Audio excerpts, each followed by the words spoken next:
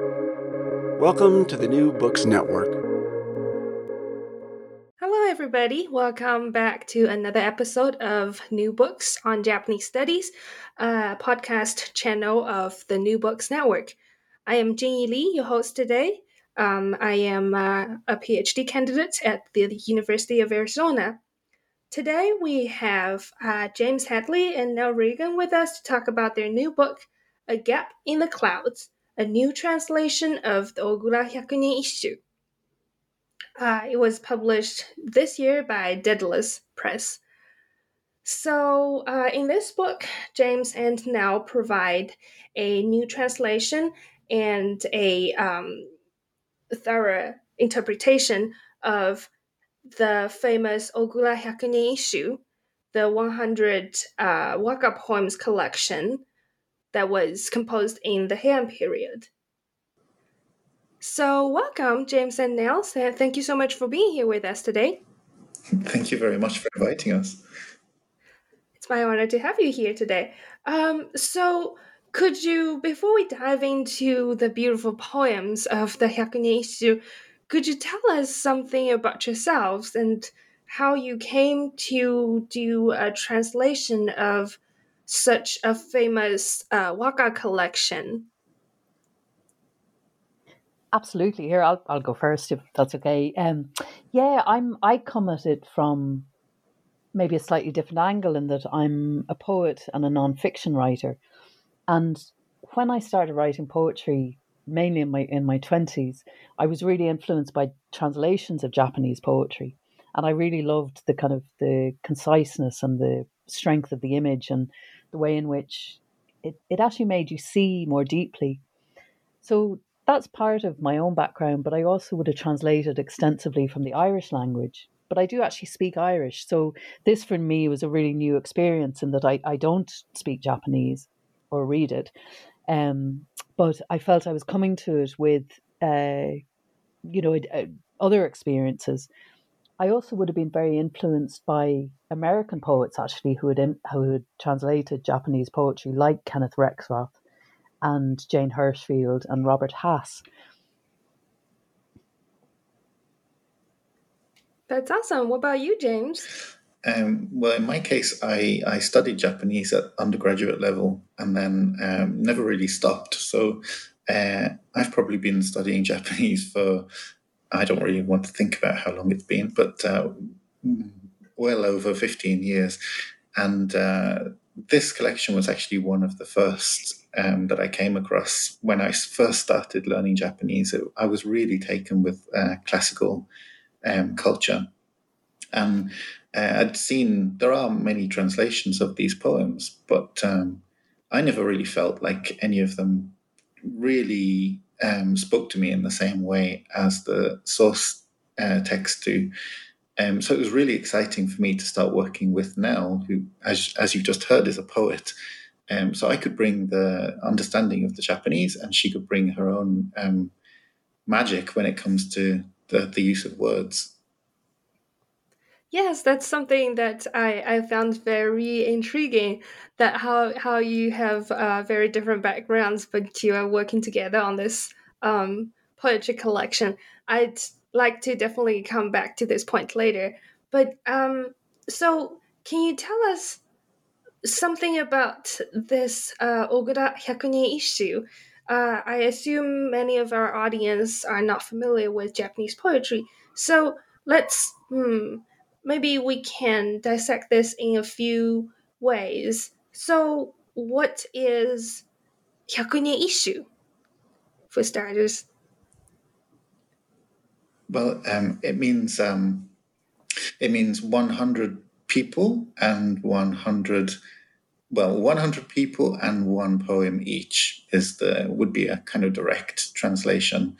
And the Ogura refers to a place because this collection was originally put together to decorate a residence that was in the place called Ogura. So this is the 100 people, one poem each collection from Ogura. Okay, so Yes, Oh, Neil. sorry. No, I was just going to say, I think one of the things when we were talking about the collection, and I suppose that I learned about it, that I was so intrigued by, was just how central it is to Japanese culture, and how, it's still on the national curriculum. It's actually played as a card game every new year, which I find extraordinary. I just love that idea.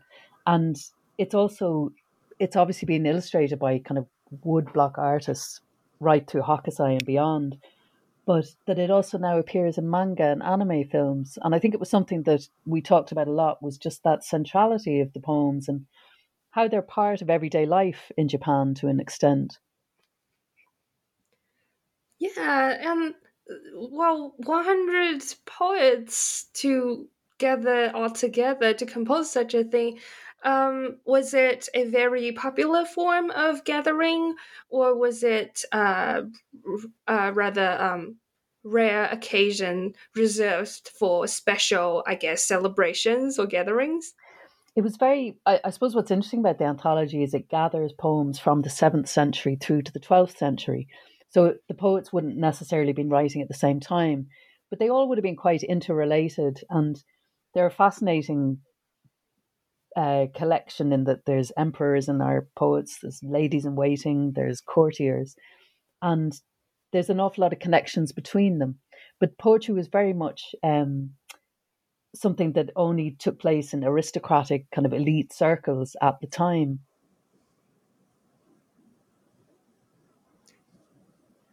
So, yes, I see from your translation that many of these poets are court officials or aristocrats. Um, so, what about this form of poem that they wrote in here?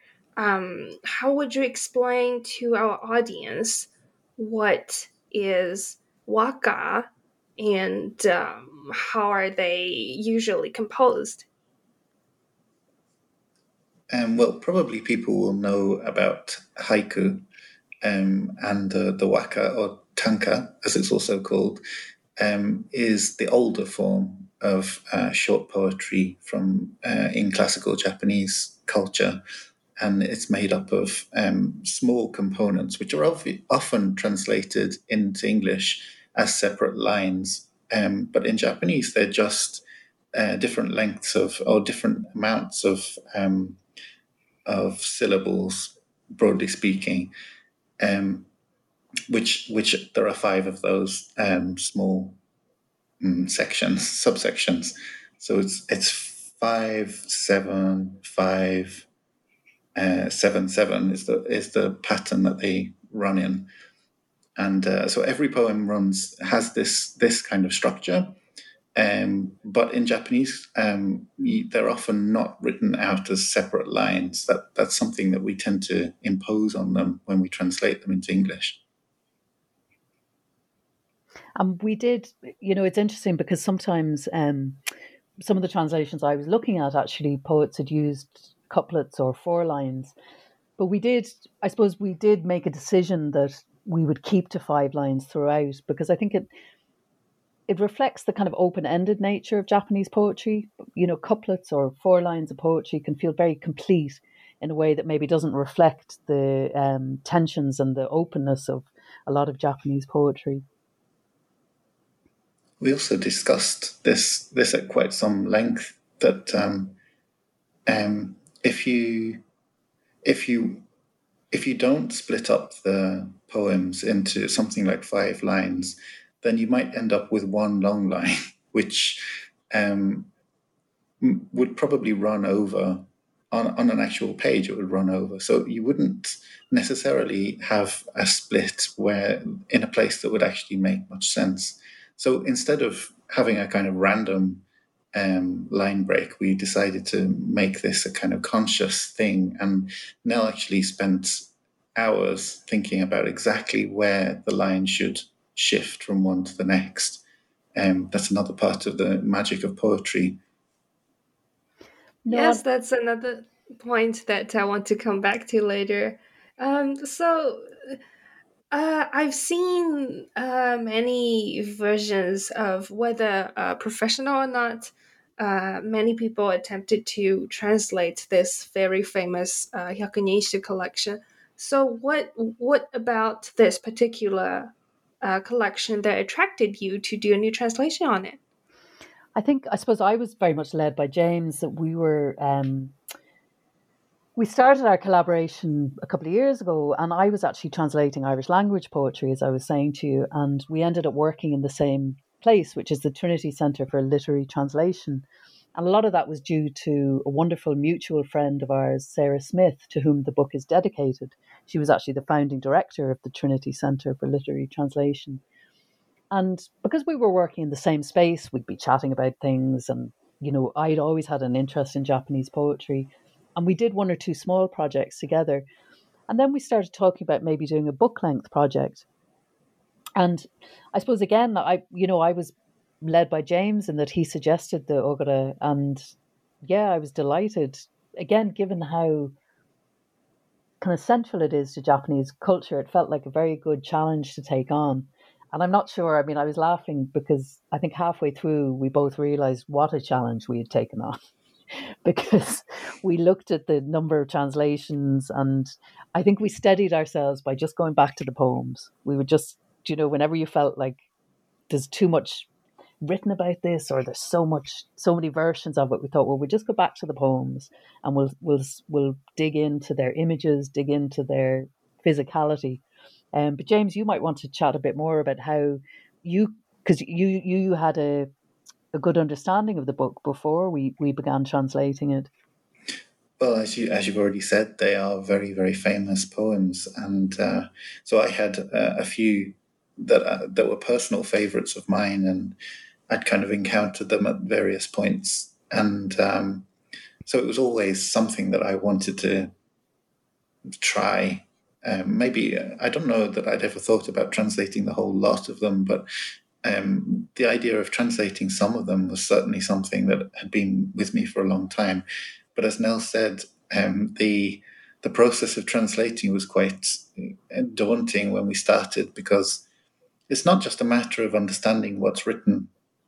That is a substantial thing, because obviously we're separated by maybe 1,000 years from some of the poets, but also there's not only many translations into English, but there are also many translations into contemporary Japanese, because these poems are written in classical Japanese.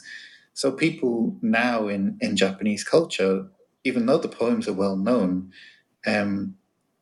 people interpret them and then they retranslate them into contemporary Japanese so that people can understand them fully. So not only were we working out what was being said by looking at other translations and looking at the text themselves and breaking down the incredibly specific and technical vocabulary that is in some of them, but we were also looking at existing contemporary Japanese translations to try and work out, have we got every nuance that we could possibly get from these texts? It's hard to express how reading such an old text, you can look at words which seem familiar to you, but because the context is so different, they could mean something very, very different. So it's very handy for us to, on one hand, it's very handy for us to have all of these other resources around, but on the other hand, it means that even though each poem is very, very short, the amount of research that went into translating each one was a lot. And I think the other thing as well was we were really determined that no matter how much we knew about the poem, no matter how much kind of research we'd done, that it would be able to stand as a poem in English. And I think that's key to, I suppose, to translation projects that I had done before, and very much to this translation project is, and I suppose you're always weighing up, what do you bring into English? I mean, for me, one of the most fascinating things was discovering that there weren't any pronouns in classical Japanese. So all the time we were having to make decisions about who was addressing who. And a lot of the time, again, to kind of get that immediacy in English, we tended to go for the first person. Whereas, you could easily translate a lot of the poems in the third person. And that was a fascinating aspect to it, was how, and always, I suppose, again, to the forefront was how do you make it sing and how do you make it fresh in English again? That's a great point, Nell. And I actually like to go back to what you were saying before. You mentioned the physicality of this collection. So in this book, um, you you included all the images of the original poem in their cursive calligraphy form, above all the English translations. May I ask, what was the process of your decision like to include these images? Because it's very rare. I've never seen another poetry collection that included any of the original images. And I find it fascinating, not only because of the beautiful calligraphy, but also because I think this would make a great textbook for anyone who studies paleography. So, why did you choose to include those images? I mean, I'll let James talk about the specific ones, that because he very much chose them. But I suppose I have always felt so strongly that Japanese is such a visual language, and the beauty of it is so visual. And I think it wouldn't be doing justice to the collection or to the if we weren't engaging visually with the original source material, because it's very common to have dual language books. You have the original language and the translation. But I think, given the kind of age of the poems, and I think given the visual representation of them and the sheer artistry of it, I think it was something that we were really excited to include. And it was, I mean, James, you might want to talk about the calligraphy itself, which was something that you had actually chosen. Yeah, so I wanted to include something that was as old as possible, basically. So something that was as close as possible to the collection itself. And I was wondering how far back I could go. So compared to the collection itself, I didn't manage to go back that far.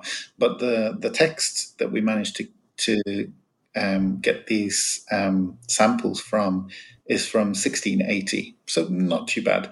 And it was it's a woodblock print book by Hishikawa Moronobu, who lived from 1618 to 1694. And he was actually one of the people who kind of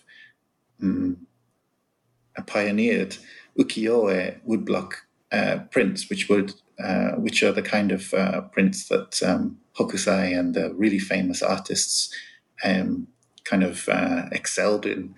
But he was one of the very first people. So the way that they did it was to get a calligrapher to write the poems on paper, and then the paper was glued to some wood, and then the wood was chiseled away around the poem and then washed. So you can imagine it was rice paper. And so water being applied to the top of that would wash away the rest of the paper that was left. And then they could use that piece of wood to print the poem as many times as they wanted, or many times anyway. It would run out eventually. So this was one of the very first printed editions of the collection in book form. I assume it did appear before then, but not in printed form. It would have been handwritten each time. So it was important for us to include this kind of old visualization, but especially because it is even just the images themselves. They are historic. I think also one of the things which, again, I would have learned through the process was how, depending on the length of the calligraphy strokes, it was also a kind of an instruction as to how to read the poem, which really intrigued me, because I think poetry is very much an aural art as well. And the thought that the length of strokes themselves would actually indicate to a reader how the poem should be read is intriguing. I definitely agree. And I think the fact that the images were taken from the first print ever of this collection just makes this book even more attracting. Thank you. And we also just must pay tribute to Pat Boran of Dedalus Press, who designed the book. And when we brought the project to him, he was excited about it, and he very much had a vision of it as a book that people could stick in their pocket or stick in their bag, and that it would be something that people could carry around with them. And I think we are both so pleased with how he's realized the final design and the cover, and it's genuinely, it really does pay tribute to the poems. It's a beautiful production. It does. I'm holding this book right now, and I would definitely recommend to our audience, if you're into Japanese art, the cover is very beautifully selected. It's a whole image of the Mount Fuji, and it's just so beautiful. It just adds to the poem itself. So I'd like to come back to this this point that I was very curious about the whole time I was reading the book, which is that, so as you both mentioned, James, you came from a background of Japanese studies, but now you're actually from poetry. So when you were working with this collection of Japanese poetry that was written so many years ago, what were some of the challenges you met? You mentioned earlier that there was the trouble with pronouns because Japanese, classical Japanese, usually don't indicate the pronouns. And other than that, were there any other difficulties that you met during the process? What was interesting about it was we started working, and James would almost do a kind of prose version of the poem, but the more time went on, the more questions I was asking him, and I was going, yeah, but which word says that? And so I think all the time I was trying to get access, to get as close as possible to the original. And I'd been reading Jane Hirschfield. She'd actually translated a lot of the Ono and Nokomachi poems, and she described a template that herself and her Japanese colleague used. And underneath each character was the exact word, in as far as possible, in English.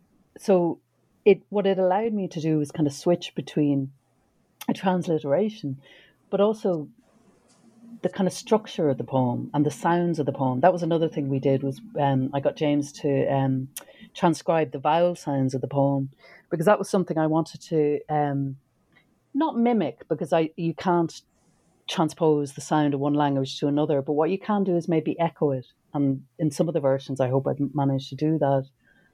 But I think the other big thing that we came across is the pivot words, which I'll let James pronounce. The Kake kotoba. Those ones. And I think that notion that poetry is uniquely kind of designed to carry all these different meanings, but particularly so in Japanese, where you have words that actually mean completely different things, but sound the same. And these pivot words meant that you could have 2 or maybe 3 readings of the poem that were completely different. And so the challenge was, how do you embed those dual meanings into a new version in English? Now, sometimes you can only approximate it, and you can't get the full artistry of what they were doing. I mean, what they did was absolutely extraordinary. But I suppose you're always trying to kind of, through use of verbs or through use of words with different shades of meaning, you're trying to kind of evoke some of that double or triple meaning. But James, maybe you'd want to talk about those as well, the pivot words. Well, they're everywhere. Japanese has so many homophones, so many words which are different words, but they sound the same. So that's the case today, even in contemporary Japanese.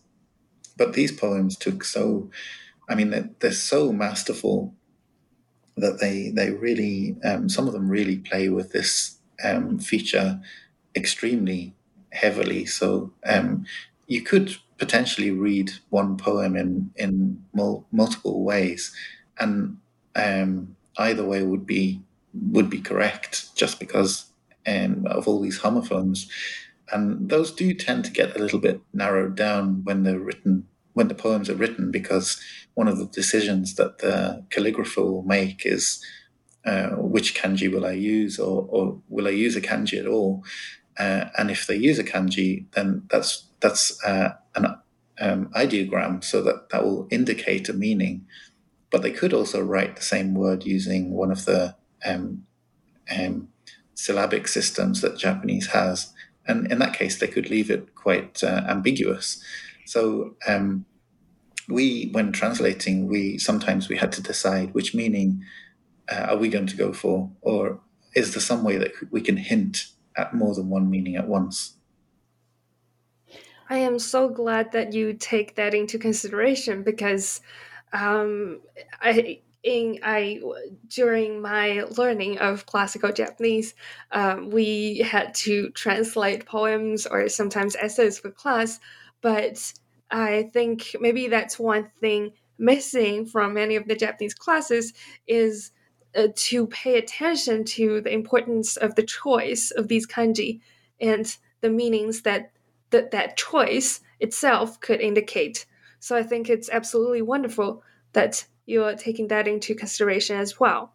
I think as well that it was lovely working with it, because I think that's, poetry in English is a very different beast, obviously, to poetry in Japanese, but it's still able to kind of hold two meanings at once. And I think that is the nature of poetry. And for me, it was just such a delicious challenge to try and carry over as much of those dual meanings as possible into English, but in a way that would work as an English poem. Do you know what I mean? That wouldn't kind of be clunky in English. And I think the other thing that I suppose Isshu, slightly similar, but that there were so many cultural references in the poems, and that sometimes we had to leave them, much to our kind of disappointment. We couldn't find a way to translate them into English. And we felt that in some cases, when we did use them in the poems, they would actually distract from a poem in English. And we had great debates with Pat, the editor of the book, about, I think it was the Ariad, the Nusa in one of the poems, or wooden wands that we used to purify in Shinto rituals, and also the particular type of wicker fish traps used on the river Uji. And again, that was really another one of the challenges, was how do you evoke the references but leave a poem that works in English as well. I absolutely agree. Now, to give us a taste of what these poems are like, could you perhaps share with us each one of your favorite poems from this collection, and tell us a bit about what this poem is saying and why it's your favorite? Well, maybe we could. There's one poem here that really demonstrates what we were just talking about, these cultural references, and that's 61 in the collection. And the reason that it does this is because it uses a kind of technical vocabulary, and that technical vocabulary is really the crux of the poem in Japanese. So it talks about the 9-layered cherry blossom. So in Japanese, if you say that a flower is 9-layered, what you mean is that it's a double bloom. So it's not just one flower, but it's basically a flower in a flower. And it contrasts this with the 9 layers, and doesn't say the 9 layers of what, but it just says the 9 layers. But to anyone in classical Japanese society, they would know that the 9 layers refers to the imperial palace of Nara in this case. So maybe I'll just read the poem in Japanese, and then Nell could give us the translation. So it goes: Inishie no Nara no miyako no yae zakura, kyou koko no e ni 匂い塗るかな? I view cherry blossoms in the ancient palace of Nara. Exquisite. Each double layer reveals another inner sanctum.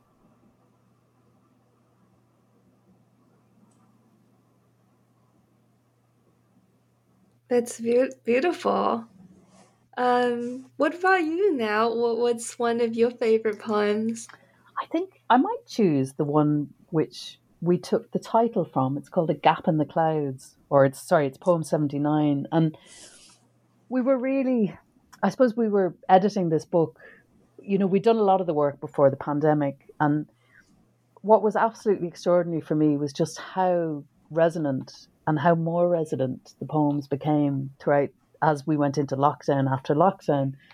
And again, just paying tribute to Pat Boren, our editor and publisher, he was really keen on getting a kind of optimistic title for the book. Do you know what I mean? That so, you know, hopefully as we're all coming out of this difficult period, the title of the book even would reflect that. And this is one of those beautiful poems which just gives this a momentary glimpse of a kind of natural phenomena. And it's so. James, do you want to read the Japanese first, and then I'll read the. Sure. So it's 秋風にたなびく雲の絶え間より森いずる月の影のさやけさ From a gap in the clouds, stretched thin by autumn wind, the moon radiates its brilliance. And again, that notion of a gap in the clouds is so much, I think, something that we all need to see at the moment. But it was extraordinary to me that something written 1,000 years ago by a Japanese courtier could carry that, you know, you could carry that into English and carry a kind of hopeful message or something that might give you an uplift of the spirit. And I think that's what I found really gratifying actually about the reaction to the book has been both the reaction of people like yourself who are, you know, have knowledge of the language and of the literature, but also people who don't, and that they're able to respond to the book, and that the book has been a real source of solace for a lot of people at this difficult time. I absolutely love it. It's very beautifully written originally, and it's beautifully translated. Oh, thank you. So looking to the future, do you plan on working together on other Japanese poetry collections too? Oh, that's a really interesting question. We haven't actually talked about it. And I suppose we're both going back to our own projects at the moment. Like I'm finishing a new collection of poetry, which has been quite influenced by this actually. And also I have another non-fiction book. But I can't imagine at some point we won't tackle another project, James. I don't know what you think. Yeah, I keep thinking that there's a gap in my life now when it comes to this project, because it was something that we were working on for a long time. It wasn't our main project for a long time, but it was something that was ticking away. For well over a year. Yeah. So I miss that process, and because the poems are so short but so rich. There's something very, very satisfying about when you gather all the information and make all the footnotes ready to hand over to Nell, and then you describe what the poem is talking about and read it to Nell. I found it extremely enriching. So I would like to go back to doing maybe another collection, and there's plenty to choose from in Japanese culture. Yeah, and I think the other thing was it was such an enjoyable project because, you know, certainly as a writer and a poet, you're working on your own a lot of the time. Do you know what I mean? So it's lovely to kind of be collaborating with somebody. And I think also I felt in a way I was repaying a debt not a debt, but I think Japanese poetry had been so important to me in translation that it's actually been lovely to kind of produce something that maybe somebody else will carry around with them and get meaning from. So I think it's been a very satisfying project, as you say, James, to work on. And I think it would be great actually to work on something in the future.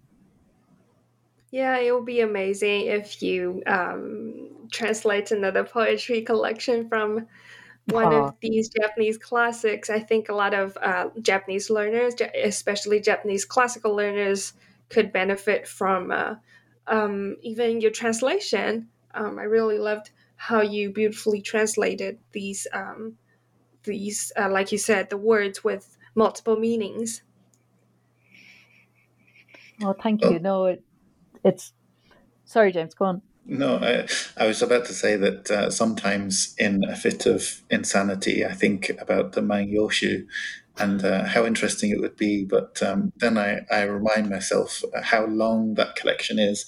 And so just doing 100 poems has taken us well over a year.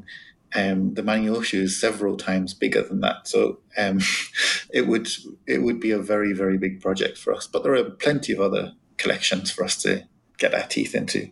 Great. Well, I certainly hope you take on that challenge. Well, thank you so much both for your time and for introducing us to this beautifully translated poetry collection. Thank you so much. Oh, thank you for your lovely questions, actually. It's been really nice talking about it. Thank you. And for our listeners, if you are a poetry lover, if you want to read more of these beautiful Hyakunin Isshu poems, make sure you check out this book by James Hadley and Nell Regan, A Gap in the Clouds, a new translation of the Ogura Hyakunin Isshu. This is Jingyi Lee from the New Books on Japanese Studies podcast channel. I hope to see you in our next episode. Until then, goodbye.